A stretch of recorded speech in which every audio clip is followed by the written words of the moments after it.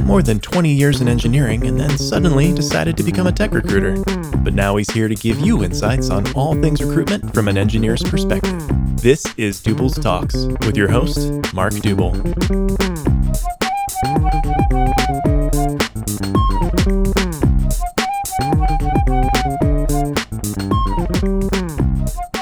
Happy Monday, and I hope you had a good weekend. Welcome to episode 4 of Duble's Talks. As mentioned last week, this is a special episode for me. Today I'm talking with Dov and Mark about sourcing and outreach. And as I mentioned, I love outreach. It's something really dear to me and a big part of sourcing. This is also where we as recruiters and sourcers can do way better. Unfortunately, most people have more examples about bad outreach than they have of excellent outreach. And my mission is to change that, to help you become better in your outreach. Before we go into the discussion, I wanted to say that I always love talking to other guests, to sourcers, and people that are actually better in their job than I am, so that I can get better, and with me, you can get better. The reason is very simple. In this case, it's sourcing, and it's an art. It's a discipline where out-of-the-box thinking is not an extra, it's a necessity. A good sourcer is creative and gets really personal. Sourcing is also not a junior position. A good sourcer is a true partner to the recruiter and the hiring team. I know that sourcers are utilized in different ways at different companies, and so are recruiters. So that's why it's exciting to hear Dov and Mark's stories around this. Now, Mark and Dov have a certain view of how recruiters do their job.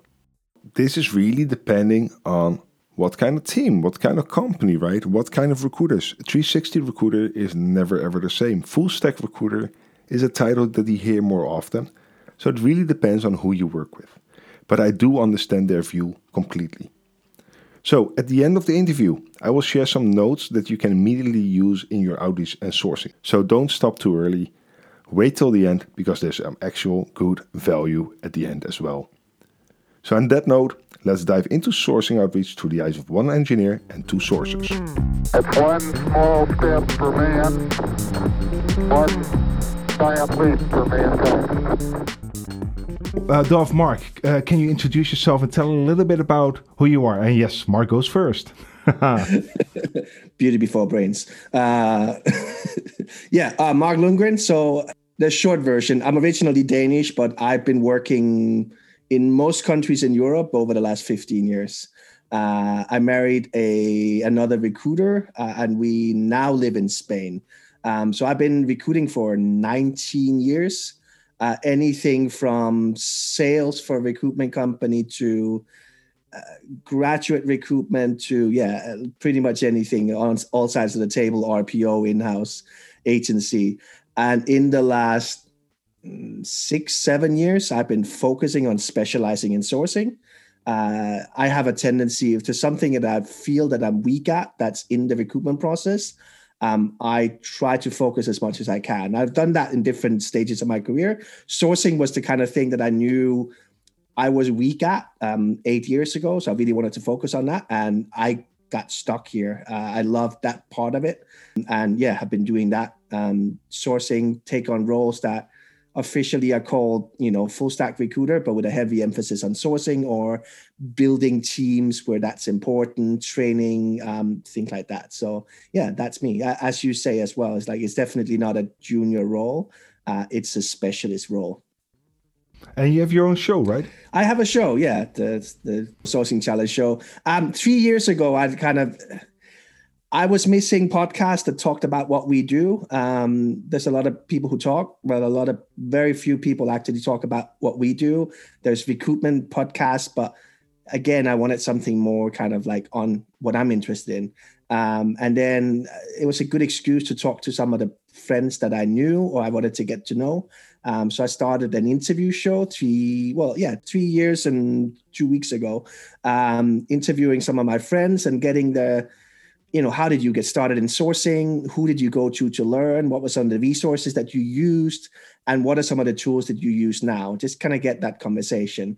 That has now grown to 67 interview shows and a weekly show with Dov where we just record the things that we talk about anyway.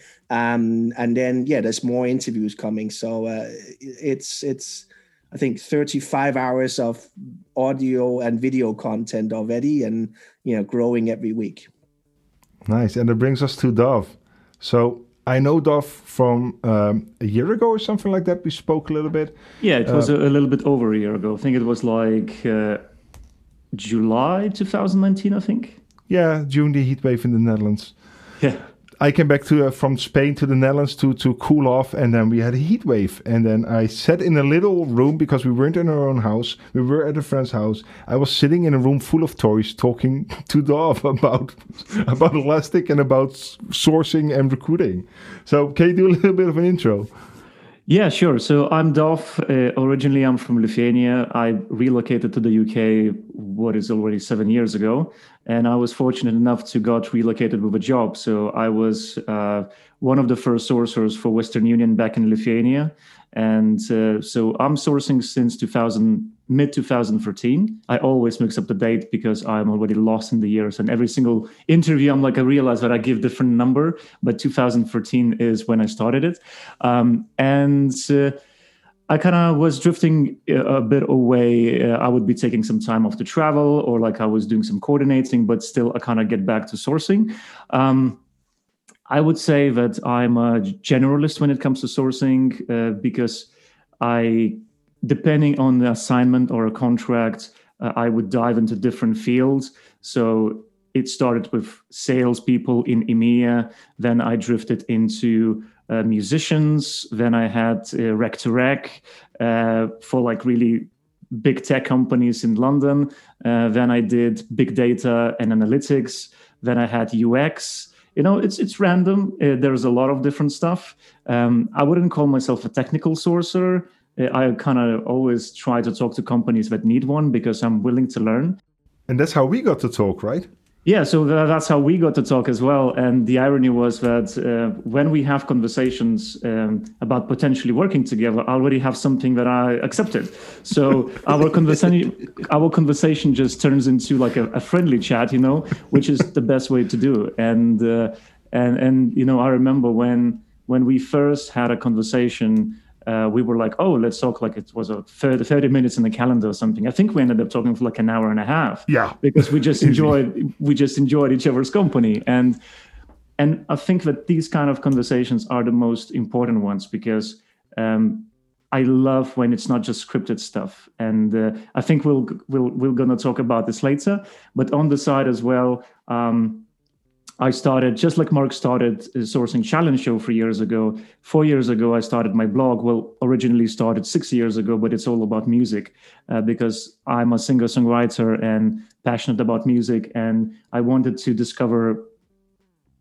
share music that I discover with others that no one knows. So that's how Indie Top 39 was born.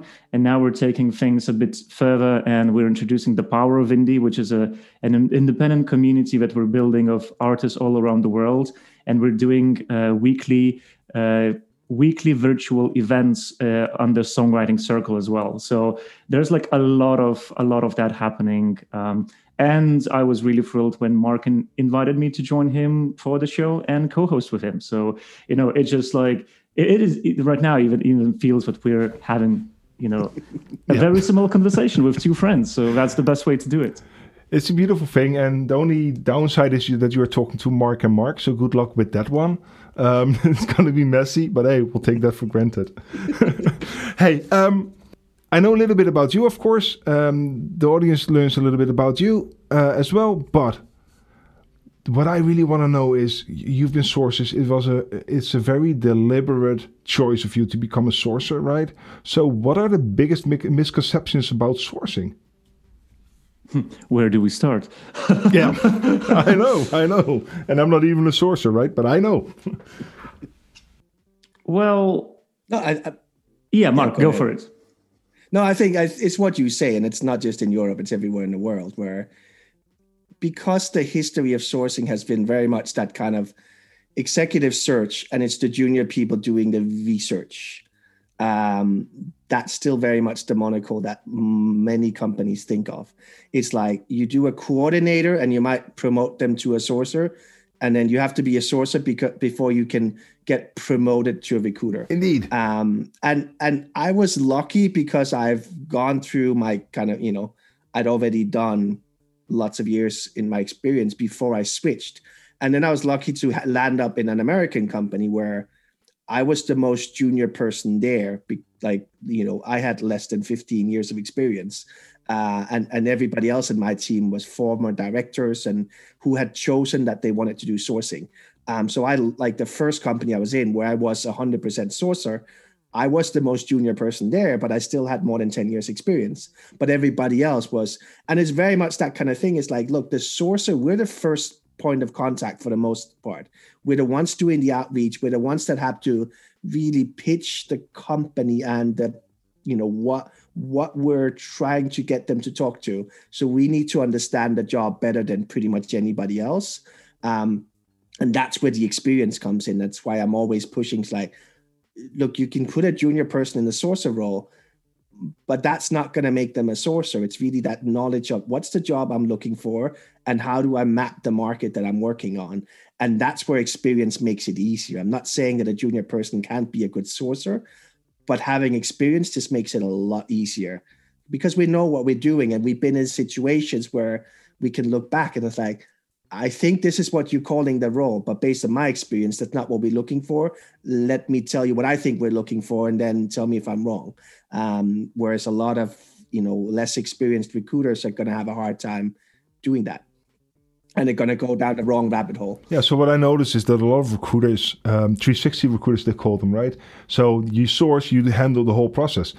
They don't really source. They put a Boolean string out there, and that's it, right? And then they hope to attract the right candidates. Well, it goes wrong with the Boolean string at the beginning already, but that's a whole separate thing.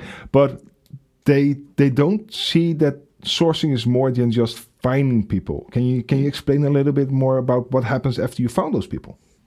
I mean, that's the easy part of it. I look at it a bit like all of the games where I used to play online poker, and you have certain variations of online poker that's from a gaming point of view has been solved. It's like there's a mathematical right way to do everything. And for me, it's like finding the people is not really the hard thing. And that's what most people think we do all day. Yeah. And yes, we do a lot of that. But there's tools to help us. There is, that's not the hard piece, especially in technical recruitment. It's the piece in between. It's like, from me knowing that this is somebody who could be interesting, how do I get this person to talk to me? And then how do I get this person to be interested in talking to whoever the next one in the line is, whether that's a manager that's looking for this person or a recruiter that I'm supporting? That's the hard piece. Unfortunately, it's the piece that most people don't talk about. Any training out there and things like that, you'll have one chapter on emails or in-mails, or whatever it is, but it's because it's not solved. It's very much personal preference, and it's a lot of A/B testing. So people don't it's not something where you can there's a tool for that. There isn't. That's the hard piece, and Dov and I, when we met, that was one of the first things we talked about. Like, what do we do? How do we get people? Because it's like, we can all send 100 emails every hour. That's fine. Template out.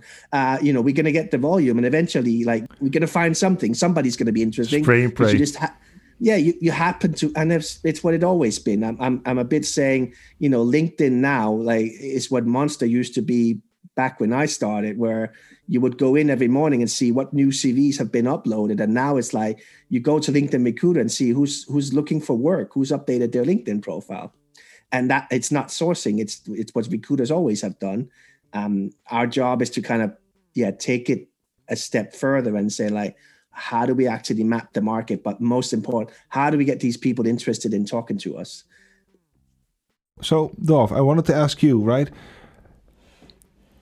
If we're looking at it's more than just searching people, right? How do you get your information? Where do you get that from? Because as a recruiter, I have the relationship to the hiring manager. What I often see in companies is that they basically give the recruiter a sourcer, which is kind of off because that sourcer should be working with the hiring manager, not with the recruiter.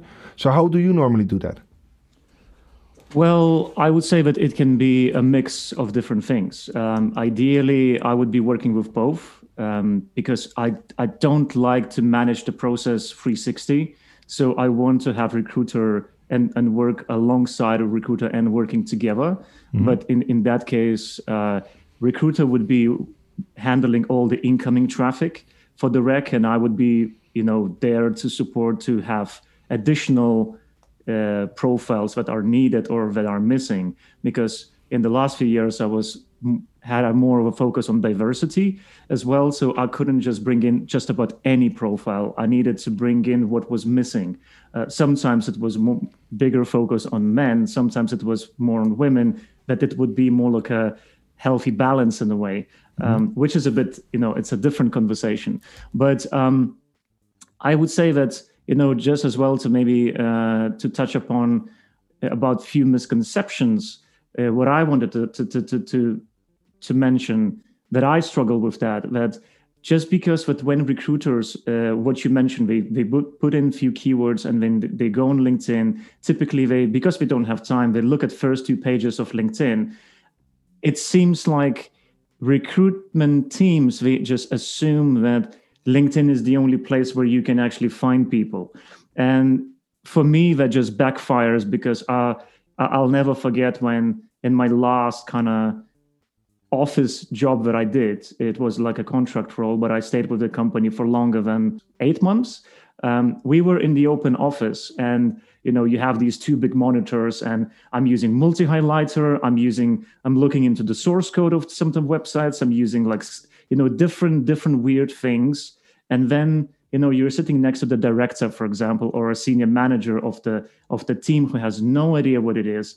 And if someone would ask them, so what Dov does the whole day, the person that was sitting next to me, I would catch her looking into my screen and really being completely confused. And I said, well, do you even understand what I do? Because, if someone would ask her, what do I do? That puts me into a really weird space, because if the person doesn't understand, they might say, he's just looking on Facebook, or like he's doing really weird stuff. But I believe at sourcing, if you're creative at sourcing, you should not limit yourself, and you go where the people are. And sometimes you end up in really bizarre places. I remember I had a situation when I was so thrilled that I managed to get into data visualization Slack group, as an example. It was not easy to do. I was honest. I was using my personal email, and I just said, look, I'm brand new to data visualization. I want to learn, But that helps. And of course, I'm not going to be, I don't have these avatars, fake accounts. Like, there are quite a lot of people. Sure, sock puppets. Yeah, there are quite a lot of people in the industry who are using fake accounts for many different things. I'm not just saying that recruiters, there's a lot of marketing people. I've seen a lot of that. We had discussions with both of you before, privately. But some misconception about what sourcing looks like. Because, it's obvious that a lot of people still think that it's a junior role. And for those companies that think that, I believe that the sourcer will never be able to deliver as much as they could if that relationship was equal. Because when you think about it, like that, I think that the challenge right now that I see, that a lot of sourcers work on the contract roles, and a lot of recruiters work on the permanent roles, which in reality should be switched, because a recruiter is just someone who is handling incoming traffic. And the sourcer is the one, the sourcers need to stay in the company longer, because the longer they stay, the more intel they have. Recruiters don't necessarily have that intel, because all they focus on is their specific manager or that specific role. Now, when the sourcer is on the mission to find someone, of course, everyone is very different. The way my brain works, if I'm already looking for profiles, it doesn't matter if my contract is going to be 3 months or 6 months. I will be piling people into different projects or into different lists. Okay, this is the junior. I can approach them 8 months later. Even if my contract ends in 6 months, I still have that list. Yeah, so you're thinking ahead into the future. What might the company use in a year, 2 years? What might the candidate be open to? So this is the thing, right? I've been in recruitment for 4 years. I've been an engineer before. So I've seen the other side of recruitment.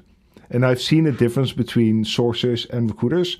There are amazing recruiters out there, but most of them, let's say I joined recruitment because if you cannot beat them, join them. That's the most honest reason. And I fell in love with the field, but I noticed that sourcing is that it sparks something with me, right? I'm not a sourcer. I need to do everything, but I like to be one of those recruiters that actually understands sourcing. And the more I dug in, the harder it became. It's a specialism, right? And I'm still proud that I hired somebody via Twitch, which was a very odd way how I landed there, but found them. But that kind of sparked me into your show and into listening more podcasts about sourcing, right? You're listening to Duble's Talks with your host, Mark Duble. So now you are working with a recruiter and with the hiring manager, right? So what kind of information do you normally want to gather? And I'm not talking about the standard stuff, right? Everybody knows a job description, which is 80%, and never telling the complete truth. What are the fine-tuned things, the weird things that you want to know from a hiring manager or the recruiter? I mean, a lot of the times it's something as simple as like, where do you hang out? Because we know it's not LinkedIn. So it's like, where would you go to know more about the industry? What conferences do you go to? Because that means we can either get speakers or, depending on how deep you go and how gray zone you go, we can get the attendee list. Yes. Because, that's one of the things that both I know Dov has worked on and I worked with. The other part of Sourcing Challenge, Aaron, that's his specialism. That's one of those things. But also, like, what are the sites? What are the online forums? What are the meetup groups? Like, what are the things what do you do in your spare time that's still related to the job? And that's whether it's the manager or the team that you speak to. The recruiter doesn't ask those questions most of the time. Correct. Because they go in and they have a job description. They probably the one that rewrote that job description into a job ad. So they think they have a good idea. And that's really, for most recruiters, the extent of it.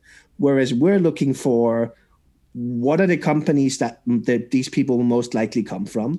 What are the companies you definitely don't want them to come from? What have they done what do they do in their spare time? Like, any kind of attack vector for us to see, like, is there a community that we can tap into that will identify this person as somebody in that right role? And how far do you go? Because I had a recruiter that was going into people's Strava even to basically look at where they've been, how much they run, and build a message around that. Is that the point of stalking? Is that the point of acceptable? I mean, I could definitely go into it. I would never build an approach strategy based on that. And I mean, if I worked for Strava, maybe, it would be relevant to it. Yes, I go to people's Facebook, but it's more about finding connections. Like, you find one person, you find that they're in a specific Facebook group, and you're like, who else is in that group? And then, that might have been the place that I found them, but I wouldn't go in. It's like, oh yeah, have a look at your family. I see you have a lovely family on your Facebook. And like, yes, happens. I've seen their Trust Facebook me, profile. Of course it does. And I've freaked out some of the hiring managers by liking pictures that they posted about their climbing adventure, and I'm not connected with them on Facebook, and they don't understand how I could even see the picture. Things like that. But just because you find them there doesn't mean that that's where you approach them. Like, I would still go and, what's an acceptable channel? So, like, DM them on Twitter or send them an email based on the email that they have on their GitHub, or, whatever it is. Like, whatever I kind of like. I know for most people, like, Facebook is not really an acceptable way to approach, so I won't. Some industries, like DMs on Twitter is okay. If it's open, I'm going to use it. DMs on Instagram might not be. But again, in marketing, it might be. Yeah. Depends on your audience. It depends on the audience and kind of knowing what are the idiosyncrasies. And to be honest, sometimes just trying it out and seeing what the feedback is. If I start getting, cease and desist letters, then that's not the right way to go. When they start talking too much about GDPR and the right to be forgotten, then okay, maybe I should go another direction. And I want to add to that as well. So Twitter, can be very good source of communities using certain hashtags. depending on I know that for data and data visualization, that was the place to be because people are so vocal and they talk about things. And then from Twitter, you can actually pick the events, the hashtags, the communities, and that even can link you into meetups or Slack groups or other more private places.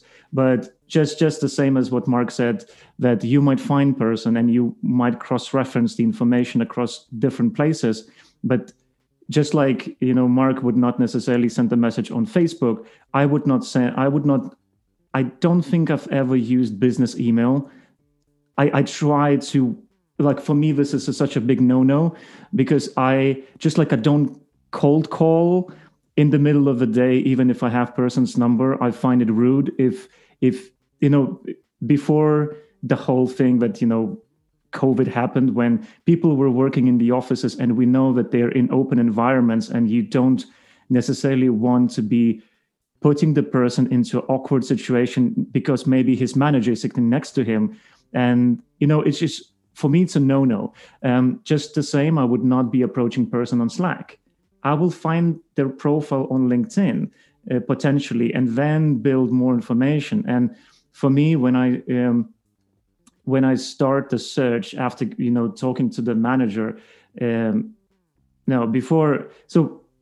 I get the rec, for example, when I meet the manager, apart from what Mark mentioned as well, what I would be asking is as well more about the team and how the team works, because as well what Mark already mentioned, but when we approach people, in a way we wear so many hats. We are marketing department, we're sales department, we were HR, we're recruitment, we're all in one, because if person has never heard of the company, we're the ones introducing the company. Yes. And it's extremely important to get that message right the first time, because if you do it right, and even if the person doesn't respond, you still follow up and then they're going to respond. But if you fail the first message, like sending 100 messages with the same thing, it's not going to work. So there are a lot of different aspects. And, another thing that I want to add to the whole thing, that a very big challenge is that because recruiters are so used to handling incoming traffic, they are used to getting full CVs, right? When we are approaching people, we are basing it on different information. Sometimes we're just guessing because a LinkedIn profile can be empty because people don't want to be messaged, they don't want to be found. And we are only targeting people who are on those first two pages. Well, recruiters typically do that. Sourcers, like someone like Glenn Caffey, I'll never forget when he said, you need to go, if you have 500 results, you go through all of the 500 results, because it's the way that those results are displayed is simply the algorithm. Yes, correct. It doesn't mean that the best people are in the first two pages, but what it means that those 2 pages will be full of people that are getting messages all the time. And what are the chances that the people in the last pages are getting any messages? No one even bothers to reach them. So there's like a lot of that, because when I'm working with the hiring manager, I would try to educate them, saying, "Look, I will do my thing, trying to understand what the hell we need to begin with, to put everything together, and then I will come back to you and I will give you the long list of some sort. And I want you to tell me which people you want me to focus, because it's one thing to have a list of 100 people, let's say. But if all of those 100 people come back to you, what's then? You won't have time to talk to all of them. So for me, it's all about focusing on quality and having fewer people that you actually approach, rather than playing the numbers game. Of course, in tech, sourcing is very different, because you have more of a volume, and the ratios of people responding are different. So you can't apply that to everything, but I've seen it work both ways. Sometimes I've been desperate and I was just really trying to get to people when no one wants to talk to you, so there are different ways. Yeah, so in tech, you mentioned a few very interesting things. First, tech is a very different beast, right? That's the part where all the recruiters nowadays and all the sources are focusing on, because that's where the big money is, according to them. And that's where the candidates, and I'm talking from experience, absolutely hate recruiters. Because if you get one message a week, it's okay. But if you get two a day, you're slowly going crazy. And then you see the difference between a good source or a recruiter and a bad one. Because it's the messaging, right? You both talked about it. It's how you construct a message. Now, that's the most closest things to my heart. But before we go into that one, you mentioned something else, and that was the calling at the office. Now, I'm in a lot of Facebook groups about recruitment, and there was somebody that actually said, so candidates tell me I can't talk right now, I'm working, so what the hell is that for an excuse? I'm going to call them tonight. I remember we had this discussion with you, like in that group. I think it's completely wrong. If the candidate wants to talk to you in the evening and you are willing to give your time for that, if you work on a flexible hours, that's different. But you expecting the person who might not even be interested in talking to you to pick up the phone when they're resting. Yes, indeed. For me, it's wrong. Like, you can send an email in the early morning hours or in the evening, so then they would potentially open it. But another trick that I like to do when I was looking for rec to rec, and especially I had a big challenge with finding senior sales recruiters, and with salespeople is as well as tricky as with tech people. So I started using that was Mark, 3 years ago, I think. Yeah, 3.5 or 4 years ago. So I went to my manager and said, hey, can I use WhatsApp? No one was using WhatsApp for these kind of things back then. And I said, I want to test. I have phone numbers of people. I don't want to just call them or send SMS. I want to send them a voice message over WhatsApp as my first message. I will see when they're going to hear it. Because you have those blue ticks, you feel forced to respond because you know that the person knows that you've listened to the message. And the very first time I did it, it was hilarious because the person, I was in the WeWork, so I was walking in, recording something, and the mic didn't really work. And the guy came back to me, he's like, look, the quality of the message was so shit, but call me in 5 minutes. I want to know what it's all about. But that's an untapped thing, right? And this is what I was leading up to, because the phone, I don't believe in cold calling. I had to do it at my first agency, and this was the beautiful thing. I had a role, the multi-body dynamics engineer.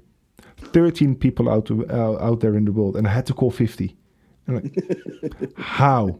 And the second thing is, are you going to call them? If people call me and it's an unknown number, I don't pick up. Nobody has my number, so if you call me, like, there's something wrong. I'm like, you're either right? an Amazon delivery or you're somebody that I should have known in the first place. So is cold calling dead?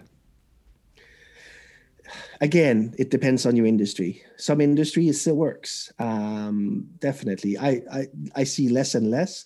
I mean, probably now, if you have their mobile number and people are working from home, you might get away with it. It's a bit like marketing. It's like you have direct marketing and you have the ones that, like, I kind of subscribe to is more the permission marketing one.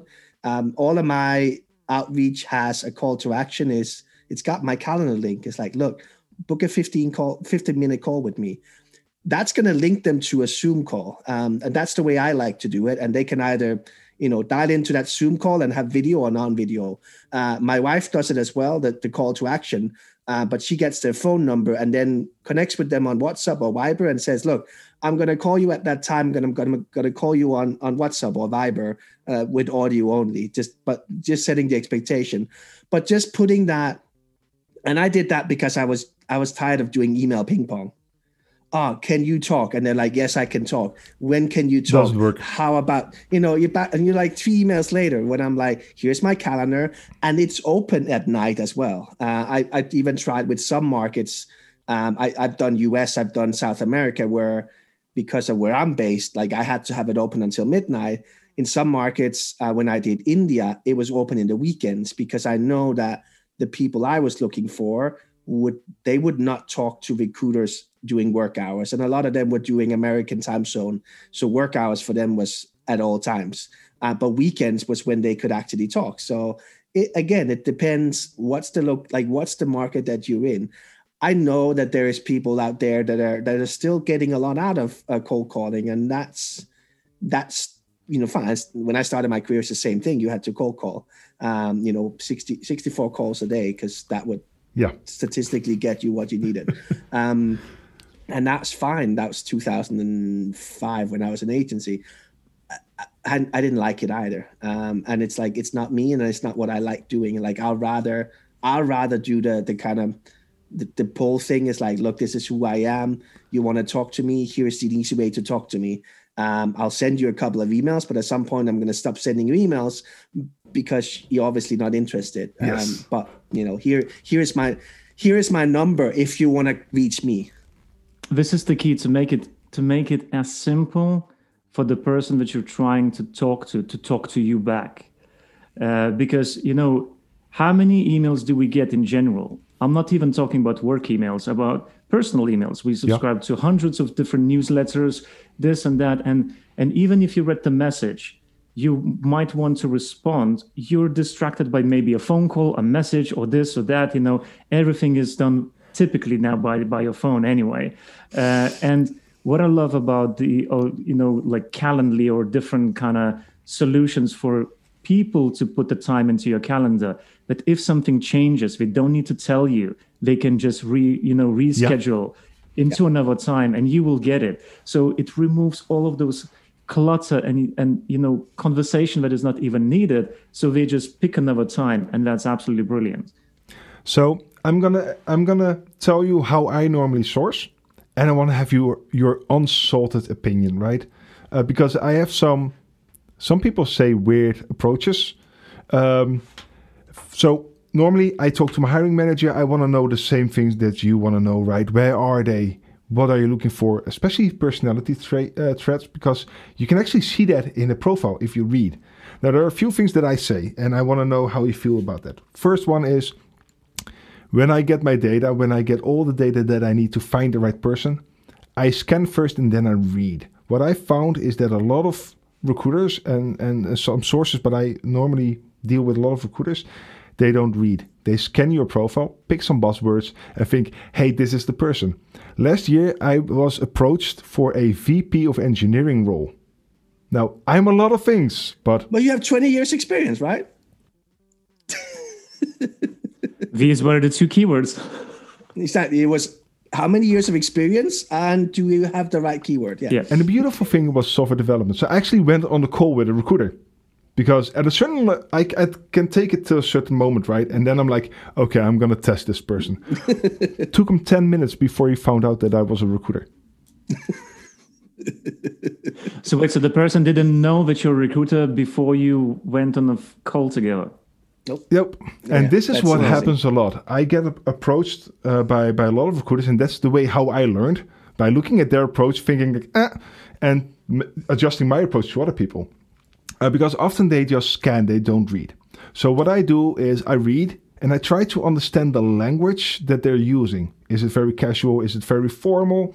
I craft a message towards their profile, and it really depends if they're on LinkedIn or not. In my case, most of the time they're not on LinkedIn, so I need to use some GitHub information, those kind of things. But I never use the job description. Now, I want to know how you think about that one, because a lot of people are saying you're crazy. I refuse to use it. I never pitch a job, and which is also like asking the manager what's the story of the team. Depending on what company you're working with, like I rarely pitch the company because I know it's like you're not really joining a company. You're joining a team and you're joining a manager.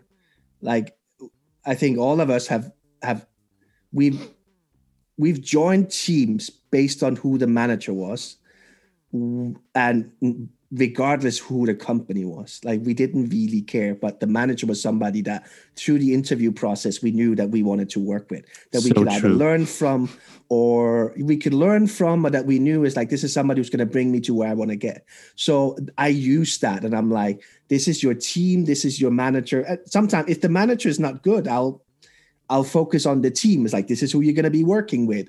These are the opportunities that are there. You might have to work a bit around the manager, but, you'll get there, and use whatever good there is. And every company has good things, no matter what their Glassdoor review says and things like that. So that's for me as well. I try to, because I know that the only job of my outreach is to get them on a call with me. Yeah. That's what I use. So for me, it's like, I try to, how can I get them to as easily as possible to do that? I'm not technical, so I'm not going to pretend I am. So when I'm talking to technical people, I very much try that. It's like, look, I want to have a conversation with you about your career. I'm not going to pitch a job. I'd rather tell you after 10 minutes, what you want in your career is not what I can help you with whatsoever. I might have somebody who can, but I'm not it. And I use different tools. Like, one is video, which Dov and I had done a lot about. It's about sending people a video rather than sending them. Does it work? It's two things. One, I hate writing. Yeah. I'm horribly slow at writing, which is why I've never written a blog in my life. I've done lots of videos and I've done podcasts, but I don't write. And it's similar with emails. Like, I do write long emails, but they don't always make sense. So instead of sending people an email that's highly personalized, I'd rather send them a video, because it's like, if you're used to it, you can get it done quickly. And I don't have to spend half an hour formulating a right email. I can send you a 30-second video. The response that we get is my wife does it for all roles. Even the ones where she has volume, she's not necessarily going to do a video for each person. She does a video for the role and say, like, I'm working with this company. They're looking for this.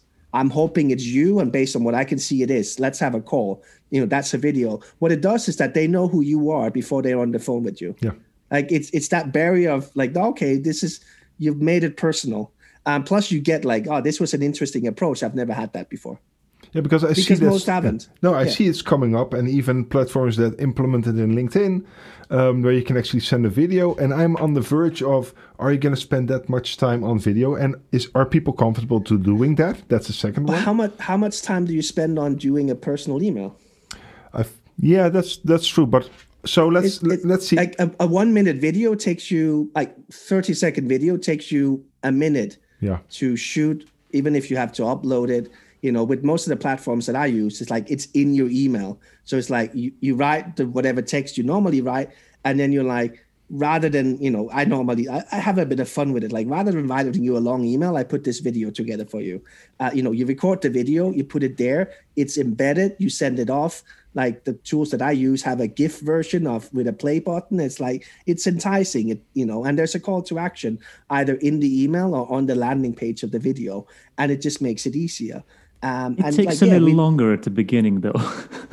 It's like everything else. Like, when you start doing a YouTube show or podcast or anything else, in the beginning it takes longer. But once you're used to it, you can get up to you can get to a point where you can do 20 video emails in an hour every day. If you do that every day, you send out 100 highly personalized video emails in a week, which for most companies, you should get a lot better response for what you would normally get, even if you personalize it.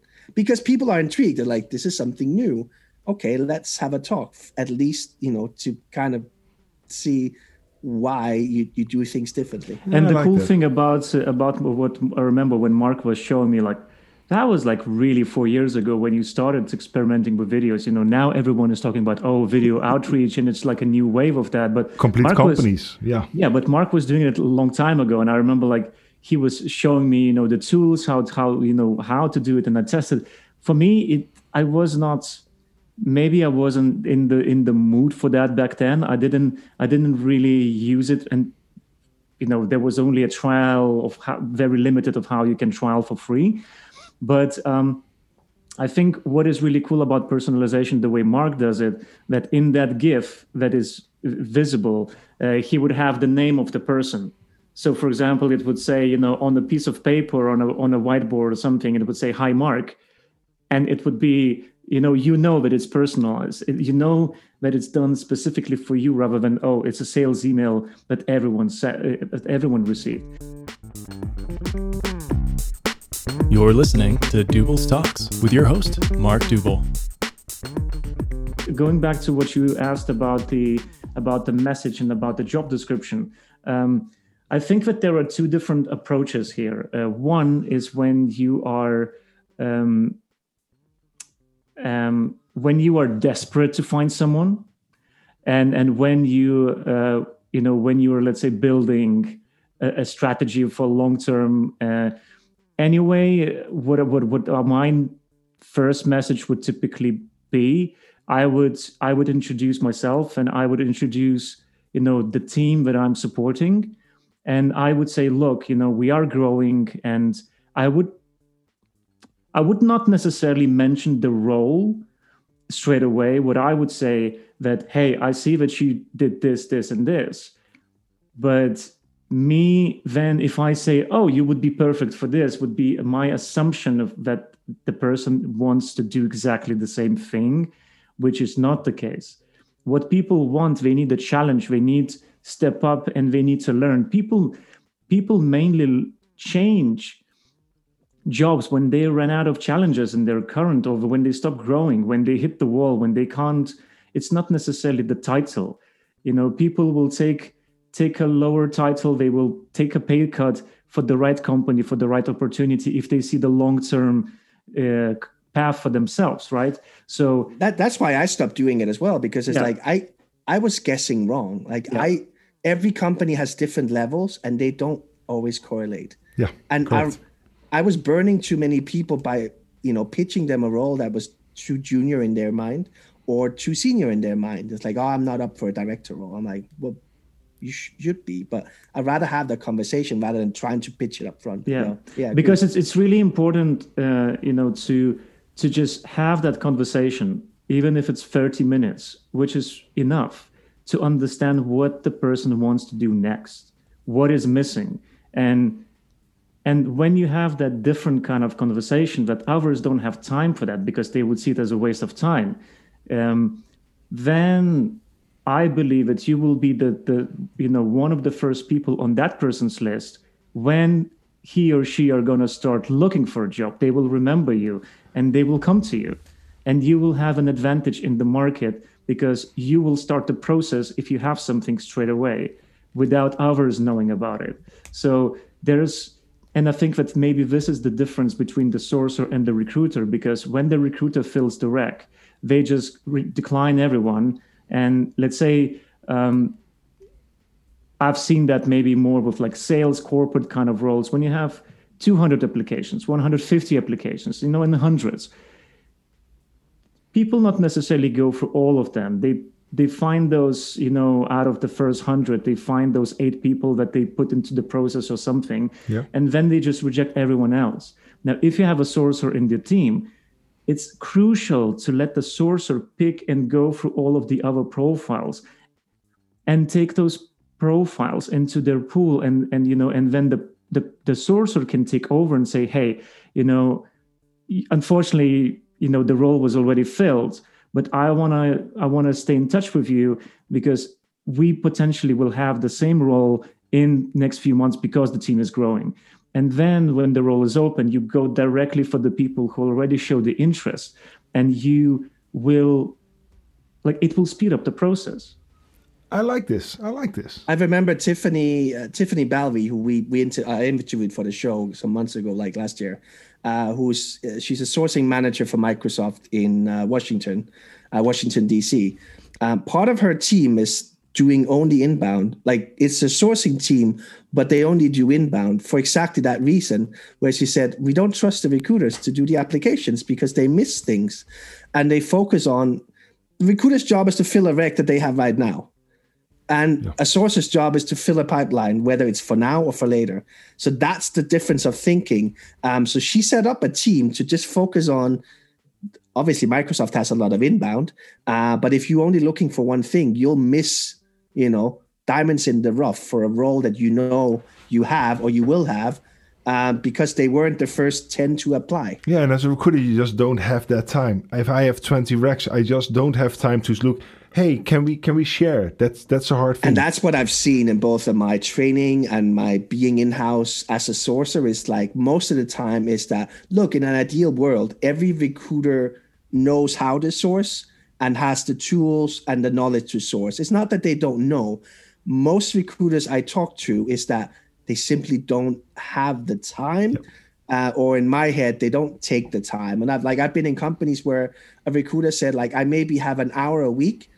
So yeah, going into LinkedIn Recruiter and sending out 50 emails, that's what you spend that hour on. You know, you're not going to go in and do a long list. And I think going back to what you said as well, you look at them. I look at everybody twice as well, because first I build my list.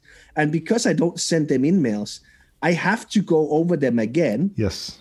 To go in and find details, to go in and find the things that I want to focus on in my outreach, like, finding those things that make it personal.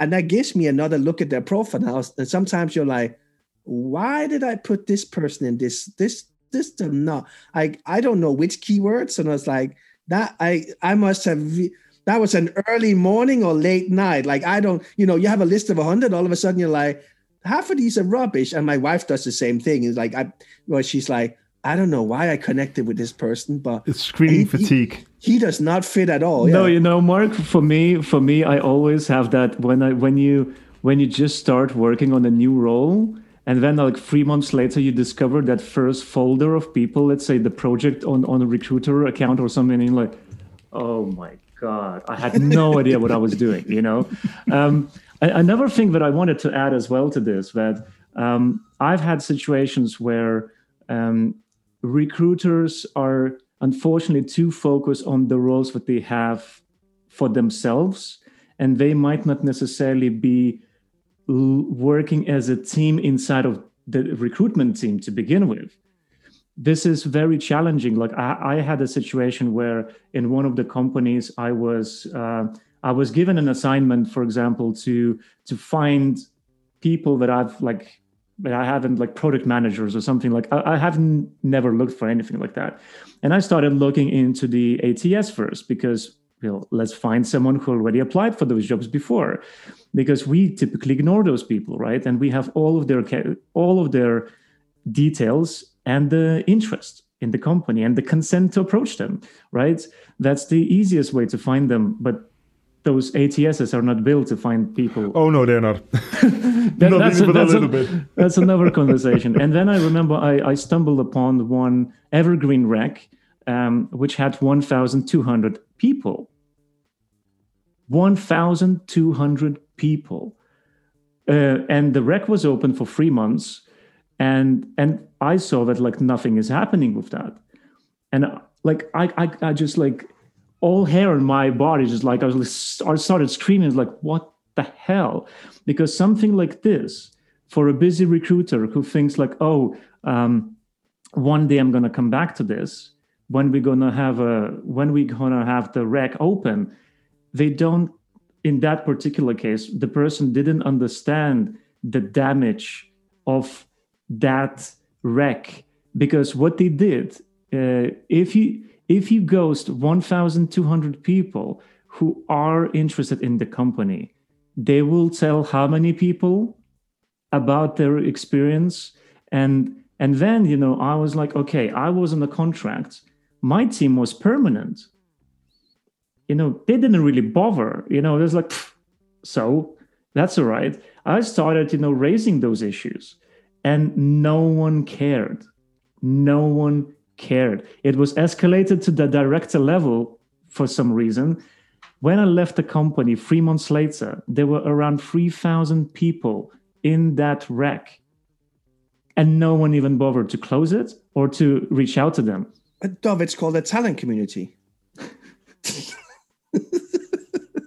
So imagine, so I can actually speak from that side, right? Imagine getting 1,000 applications in a weekend. That happens. Thankfully, I'm at a company where they say you have to go through all of them. Mm-hmm. And we can't bulk reject because that's just terrible. Especially with your company, because it's an ecosystem. It's like if they probably use the product or Yeah, their 90% influencers. sure. Yeah. So it's a bit like what Virgin was looking at. It's like when they started realizing that the people in their interview process, if they had a bad experience, would have a negative effect of their customers. Yeah. Because most of their applications were also customers. But you see that a lot of companies just do it. They ghost people. Even if you apply and you had your first conversation, they just ghost you. And I'm like, that's the worst branding you can do.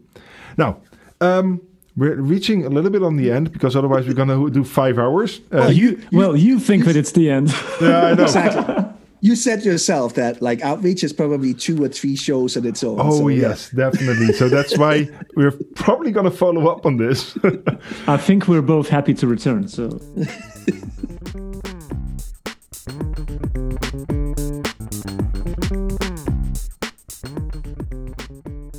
Hey, when you look at your experience as a sourcer, right, and your experience especially in Outreach, what are the crucial things that you would say to anybody out there that's listening? Do this. This will elevate your game. This will elevate your brand, your personal brand, your company brand, because it's your personal brand as well, right?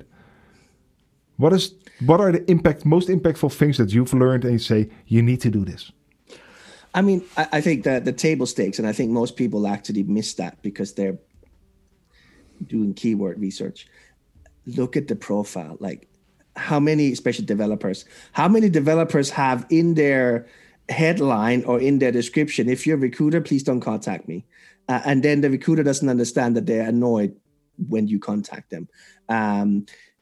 Like whether they're open for opportunities or not, I really don't care because I don't know when they put that there. It's the same with GitHub. It's a lot like, of people forget. And now GitHub has put it more, I heard that GitHub has put it more like in your face that you can actually putting on your public profile. I guess that's what happened when Microsoft acquires you. You want to make it another recruitment tool. But I mean, I remember like you go in and you look at the API for GitHub. It's like, it says they're hireable, but when did they set that up? Like there's no date. So was that 10 years ago? Or so I'm always like actually have a look through. And that comes back to, I make my list and then I go back and look at the profile again, like, is this really somebody I want to talk to? And that's my filter for anybody. If this person sets up an interview with me, do I want to talk to them? Because we've all kind of early in my career, you would send out 100 and then you get these interview requests and you're like, what am I talking to this person about? Like he so does true. not fit. So true. He doesn't fit whatsoever. And now I have to waste 15 minutes of his time for something I know he's not good for. So yeah, do yourself. And you're wasting your time as well. Yeah. Yeah. And then, find out as much, like make it personal. Like it doesn't have to be yes. And I mean more than just the first name. If there's something in there that you haven't, like most of our American colleagues, they always like, if you went to the same university, you're like, we're the same alma mater, the same whatever football mascot or football team, and that's an easy way. And you can get away with that. Like my football team is very small because I'm from a small city. I'm from a 200,000 person, people city in Denmark. But find something funny or something that connects you, find something that shows that you've looked past the whatever keyword that they actually matched. Yeah, because often you see that recruiters just look at the first jobs, the skill set, and that's it. Well, you can see a lot of, and say if you take LinkedIn, because everybody uses it, you look at the awards, you look at their small things like generosity things, like where did you work, what did you do, what did you accomplish, those kind of things. They just don't read them. It's just like first 2 jobs, that's it. And it doesn't say anything. Yeah, and interest in groups, like, for example, one of the ways for me to reach out to people is using LinkedIn group. Because if you belong to the same group, you can message them without being connected, and you do it without an email, which is a cool thing as well. Plus, they've been on there for ages since LinkedIn group has been pretty much inactive. Those groups died anyway. Pretty dead. No, I mean, both Dov and I use Meetup a lot. In that you automatically get they've taken time out of their life to do something and signed up for something that indicates that they're interested in a specific thing. And if they actually go to the events, then it's like, and whether that's a meetup group or a conference that I may or not have actually gone through, you have something which is like, look, whether I'm honest, and I look, I saw that you went to this conference in whatever. I'm interested to hearing what your opinion was, or did you happen to see this talk? Like, because most of them now have online, recordings. And I'm like, I love watching through talks, even though I don't understand what they're talking about. But like, you kind of know who the influencers are, and you're like, oh, like I saw this talk. I saw that did you attend that talk? Or if there's speakers, which I love doing speakers. Like, I saw your talk. Gotta admit, I have no clue what you talked about, but I know that this is something that my manager is interested in talking about, kind of thing. And to add to that, I think that honesty is really important and just being yourself, because when I started reaching out to big data people, honestly, I didn't understand what the hell it is. Like, it took me a while to really understand, even the basics of it, because I didn't get any training on that. It was just, as much as I will, understand it myself, that's how it was done. And then when I would be talking to someone on the phone, I would say, look, teach me, like, tell me what you do. And because I'm curious, I want to know what you do. And when it comes to the approach, I think that it's extremely important to be human, what is extremely important. But at the same time, we will not, it's the outreach message will be very different if I have additional information and if I don't. Because if all the info is empty, the LinkedIn is empty, GitHub is just a profile but no information, you won't be able to come up with an original message. However, the best way is when you have websites, personal websites. I remember, like, the coolest approach for me was when I found a person's blog and he wrote something about setting certain goals for a year. And that was like from a year ago. And I sent a message saying, hey, so did you manage to reach like this or that goal?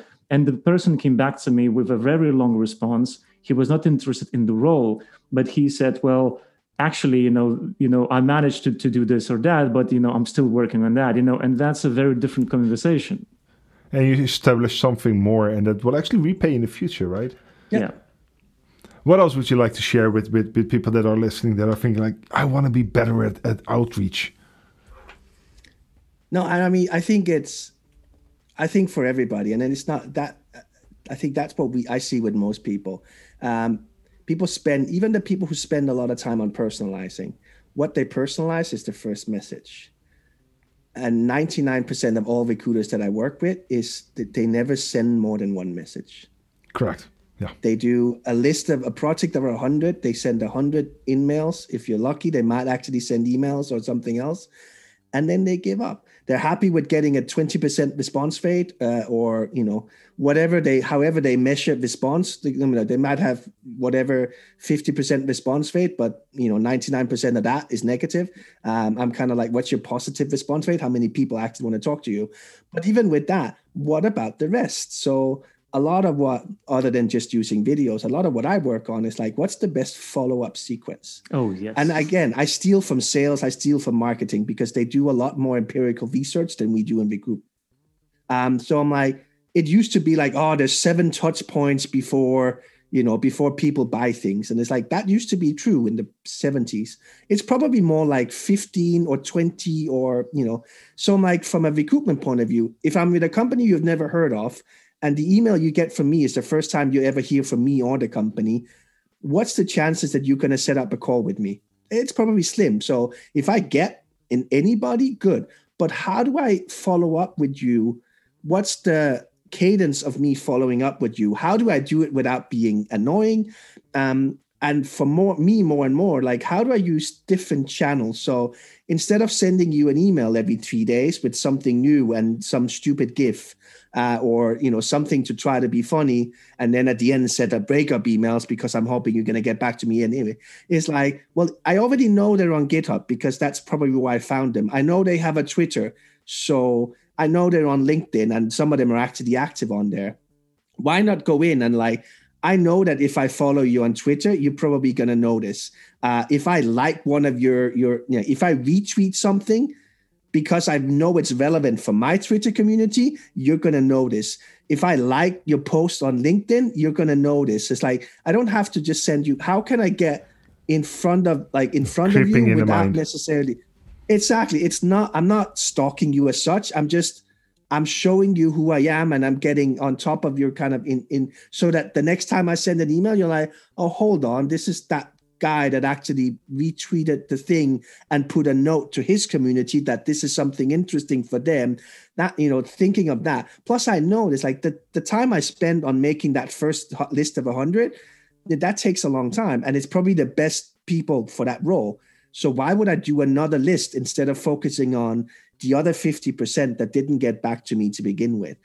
So yeah, like I have no problem sending 4 emails over a couple of weeks, and following them on Twitter, liking their posts, going in and maybe commenting on something that I've seen in one of their GitHub community or whatever it is, like wherever it feels natural for me to kind of be part of their ecosystem. So I completely agree with this, because You're so agreeable today. I mean, because, I think there's a reason why we are doing a show together, Yep. because otherwise it would be impossible.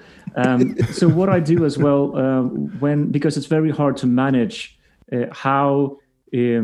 I think it's extremely hard to manage the all of those follow-ups for you, because, for example, yes, you can send an email, then, okay, if it's an email sequencing, that's different, but when you need to branch out into different places, how do you measure, where do you track that? So for me, I have my Airtable automation where I just select from the list different tags, and then I would know where I already approached the person, and then I would always keep the track of what worked. And I think as well, there were few hacks that I was using, like adding the person to list on Twitter, and the list was named "I want to talk to you," or crazy stuff, that like that. Or as well, I again, that was a senior sales recruiter, and they were, for me, it was one of the biggest challenges, with rec to rec kind of time. And I knew the person was active. I tried email, LinkedIn, connecting, message, everything that I potentially could, even WhatsApp, everything. And then I was like, I sent the last email. My subject line was, I give up, and a smiley face. And I said, look, I've done everything. I know you're actively looking. I know you're having other conversations, because I know that. I can see that you're active. And if you're ignoring my messages, there is a reason for it. Maybe it's just not the right timing. Why don't we just connect? And the next time when I potentially can help you, because we're working with cool companies. And that's it. And I sent the message, and I marked in my in my files, that's it, done. No response. The person came back to me within 5 minutes. This is my number. Called me at 4:30 today, and that was the 7th or 8th message. So I noticed that whenever I give up, so I don't send those many messages because I don't have the time, and I'm going to use your Airtable tip there. So thanks for that. So normally what I do is I send out an email, maybe a follow-up, and then a third follow-up. That's it. But the 4th one is going to be, hey, seems like you're not interested, blah, blah, blah. Thank you for your time. Done. And that is suddenly respond, because you're not that annoying recruiter that keeps on going and going and going. Yeah. No, and it's like, here's my contact details. Here is my direct dial, whatever you need. If you want to talk in the future, you know where to find me. And I'm not going to chase you anymore. And talking about the 7th message, that was only done because of the study that Social Talent did way back, when they said that women tend to respond after the 7th message. And that was exactly the female senior recruiter that I was chasing. So love it. You need to adjust depending on the situation, but I'm not as invasive in general. So, but you still want to talk to them. You still want there's another thing. It's like not all sourcers actually talk to people. It's an age-old conversation. It's like, and that goes kind of back to, are you a researcher or, because it's like, if we start talking to them, we're recruiters. And it's like, that depends on what kind of thought of school you're in. Like, I like talking to them because I'm kind of like, I like having a value added and not just giving them a profile that I think fits. So like doing the outreach is important to me, and actually talking to them and handing them over, that kind of depends. I think it's also the rewarding part, right? That you actually get to speak to them a little bit as well. Otherwise, I call it talent insight. Here you go, find them and give them to the recruiter. Plus, you get a lot of tips of like, oh, my company is letting people go, or yes. I used to work for that company, they're really good, or communities. Like, this is the salary and I'm not really happy, and I know that my company, things like that is not public information, but you get that in conversations.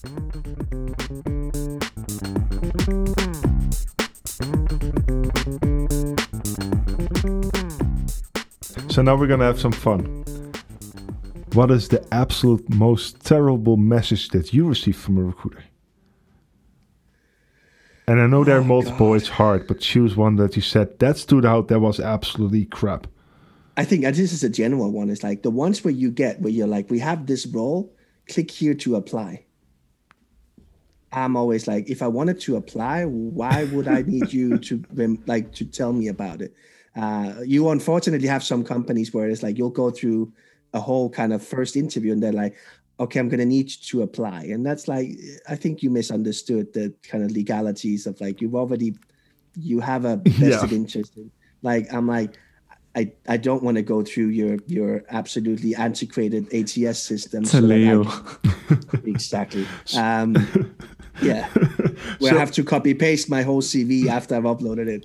That's I know. So sometimes you just apply somewhere and you're like, hold on, I'm giving you my resume. I have to fill it in by hand. No, I'm not doing that. No. I made it a thing where it's like, I refuse to apply for any jobs. And if that's a showstopper, I'm like, yeah, that's it. Well, talking about that for recruitment, I think that's always, will be a red flag, and it should be a big red flag for the candidates, because if the company is not living in the 21st century when it comes to the process of recruitment, imagine the onboarding process and imagine how the team works. I had to turn down the job recently that I was supposed to start because of the onboarding of the background check and the document, all the forms that I needed. These were like hundreds of pages, and I was like, look, I don't have time for that. It's like, this is not the way tech companies should work. The recruitment part actually tells you something about what you're going to end up in. Definitely. Yeah. I refused jobs where the company was great or looked great, but the recruitment process was so backwards that I was like, I don't want to work there. I just can't. And that was back in engineering. I was like, I'm not going to do it because it gives you a bad vibe. Yeah. And you mentioned something like, hey, click this link. So there's something I believe in, and that's from Gary Vaynerchuk. I don't know if you know him, marketing. He's crazy. Oh, yeah. He's nice. And he always says jab, jab, jab, right hook. So give information. And I noticed with some A/B testing that it actually works. This email is just, this is me. And I never tell them I'm a recruiter, by the way.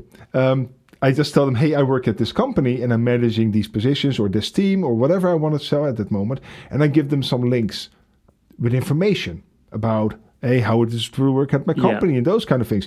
I never ask them to apply because I'm reaching out to them. That's lazy. Mm-hmm. That's just flipping lazy. Hey, I like you, but you have to do the work. Exactly. Or the worst one, if you're not interested, maybe you know someone. Oh, yeah, definitely. That's basically saying I'm not interested in you. I just hope that you might respond and give me your friends. However, I was, for example, when I was in a desperate situation, trying to find people that there were not that many. I was reaching out to more senior people with the intention saying that I was just asking for referrals. As well, because sometimes that if you know that they're probably not the right one, but they would know the right one, then because but then you construct your message differently, right? Yeah, of course, because they are the ones who know the community. Because just like sourcing community, recruitment community, you know other people who potentially might be available, and they might not respond, but they might respond as well. So so I normally do that when they say no. Hey, sorry, I'm not interested. then I can say, hey, if you know someone, because in that first message, you basically say, I don't give a crap about you. I just want you. Exactly. Yeah. I even had messages saying, hey, I've got a job for you. And I'm like, yeah, that's spray and BCC. pray. Here we go. Yeah, BCC'd you. I mean, the coolest, I think the coolest message that I received this year was actually, I think I've shared this with Mark, because Which one? the Lundgren one, because it wasn't coming from the recruiter, but it was coming from I think some kind of provider of some software or something, and it was like, hey Dov, how are you? How are you at Sourcing Challenge show? I would like to talk to your HR department, and would you forward this message to your HR manager? And I was like, Mark, I think that he had you in mind. I mean, especially when we know they've gotten it off of LinkedIn, it's like click on the company and see. No, I mean, if you would look into my LinkedIn profile, just like what we mentioned earlier, that some professionals we have in their bios that recruiters don't approach me or stuff like that. If you would look into my one, I have disclaimer saying that if you want to connect, make your message, make your invite personal, and there is a passcode to insert into the invite. I can tell you this year so far, nobody used it. Nobody. I've seen that before. Engineer. So I had one engineer. She was amazing. She just mentioned, if you want to reach out to me, mention kittens. Yeah. And I'm like, that kind of, and they put it everywhere, right? It's kind of Easter egg hunting. I like it, but a lot of recruiters, if you scan, you won't find that information. You just won't see it. You had the one that went viral as well, an engineer in America who said he had all of his skills, and he said, if you're a recruiter and connect with me, mention which one of these are Pokemon. Yeah, I love that one. Oh yeah. But those are things that people are getting more creative to cut the weeds, basically, see which one are actually good or not. Because you know what? Yeah, what's the point in connecting with someone who says in the message, "Oh, I read your profile," and I'm like, well, reading the profile on LinkedIn, where you have your personal message, this is the most important bit, because that's where the person exactly says what they do or what they want you to know about them. And you have 300 characters. That's a lot. Yeah. So No, that's more than that. No, not for the invite. Oh, for invite, yeah. So this is the thing that I like to do when they reach out with a generic message and they state this. This is the most beautiful thing that you always get is, hey, I really loved your profile. I think you're a perfect match for this job. That's amazing for you in an amazing company. And the only thing that I write back is why. Mm-hmm. And I'm not going to even talk to them but I just want them to put in the effort of actually reading. And they come back with a story. I'm like, no, not interested. Because at a certain moment, You're just like, you're perfect. Who tells you that? My profile can't tell you that I'm perfect for the job. Based on what? Yeah. So I can give you another example. So my profile, if you look on it, is a bit of a mess. Like I have I'm a founder of a music blog. It's not even a company. Then I'm a career coach. And then I'm now a co-host, and I'm a sourcer. So the messages that I'm getting are coming from marketing, from ATS, from tax and accountant companies. And it's like, how is your business surviving the COVID? I was like, can I just check which business you're referring to? It's a blog. I mean, it's the same as we would call a podcast a business, because Mark and I, we have the Sourcing Challenge show in our LinkedIn profiles, but it's not a company. I get even better. Employees. I get those companies that want to pitch me guests. I'm like, if you'd listen to a single episode, you would know who my guests are and know why I wouldn't need your help to find them. Yeah, I love, this is the part that I love about recruitment and outreach. It just amuses me most of the time. It's, on the other hand, it's the same reason why people think we're terrible people. Recruiters have a terrible name out there, right? Terrible.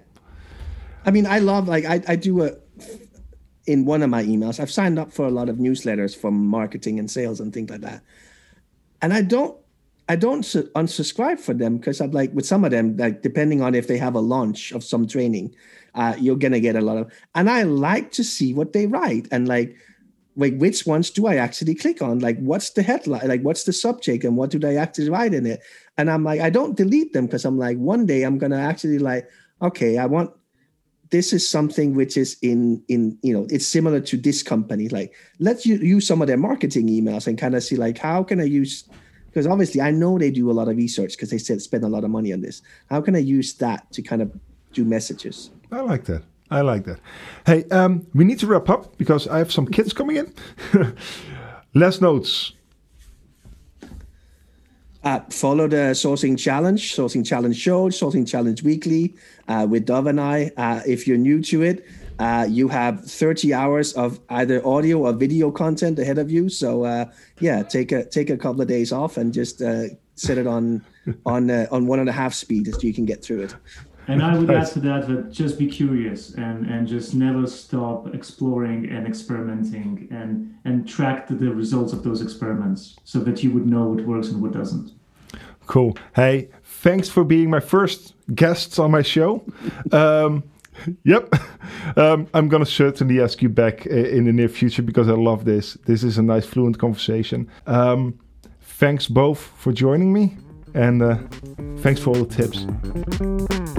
You're listening to Dubel's Talks with your host, Mark Dubel. So thanks for listening to this first interview with Dov and Mark.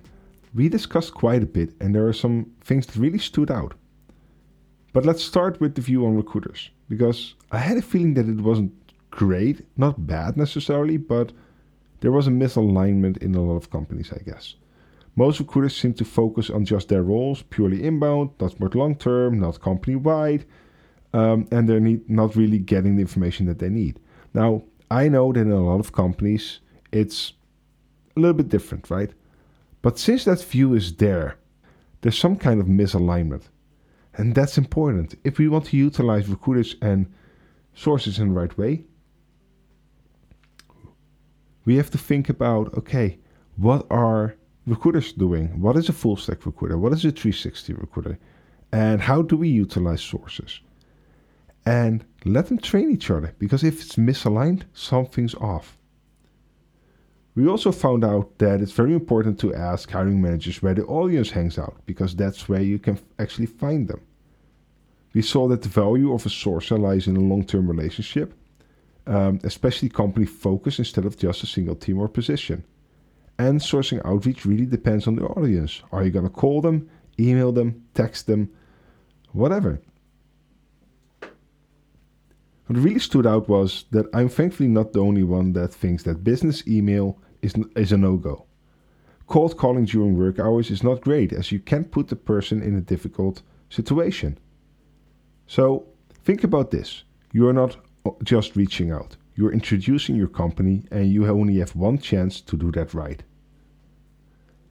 A good brand takes a while to build, but it's very easy to break it down in just one message. So focus on quality and not just play the numbers game. And don't expect people to pick up the phone in their evening or resting time. Don't make those assumptions. It's up to them. So the use of things like Calendly is amazing. Scheduling tools that give the candidate the power to reach out to you whenever they feel comfortable. Utilize that, because you're giving the power to the candidate, you're giving the interest to the candidate, and you're not spamming them or bothering them in their own time. What I also heard was that WhatsApp is still underutilized, and especially the voice messages. I loved that tip. Sending out a voice message or a short video to make it personal. And cold calling, although I believe it's kind of dead, it's not dead. It depends on the industry where you want to find your people. But still, it's getting less. And another thing is, read the profile. If it does say, don't contact me, don't, because you're killing your own brand. If you read them carefully and you will see Easter eggs hidden, use them, because they will actually trigger a response to you. So read instead of scan. And don't forget, it's not just about now, it's about building relationships in the future. So make it personal. Show that you actually care. And when you do outreach, please don't send people to the website to apply. That's the worst thing you can probably do. Remember this thing, and it's very important. Your process, your outreach, your messaging, your sourcing, everything reflects on you and your company. You're talking about your personal brand and your company brand. I hope you enjoyed the show and talk to you next time. Have an amazing week, people.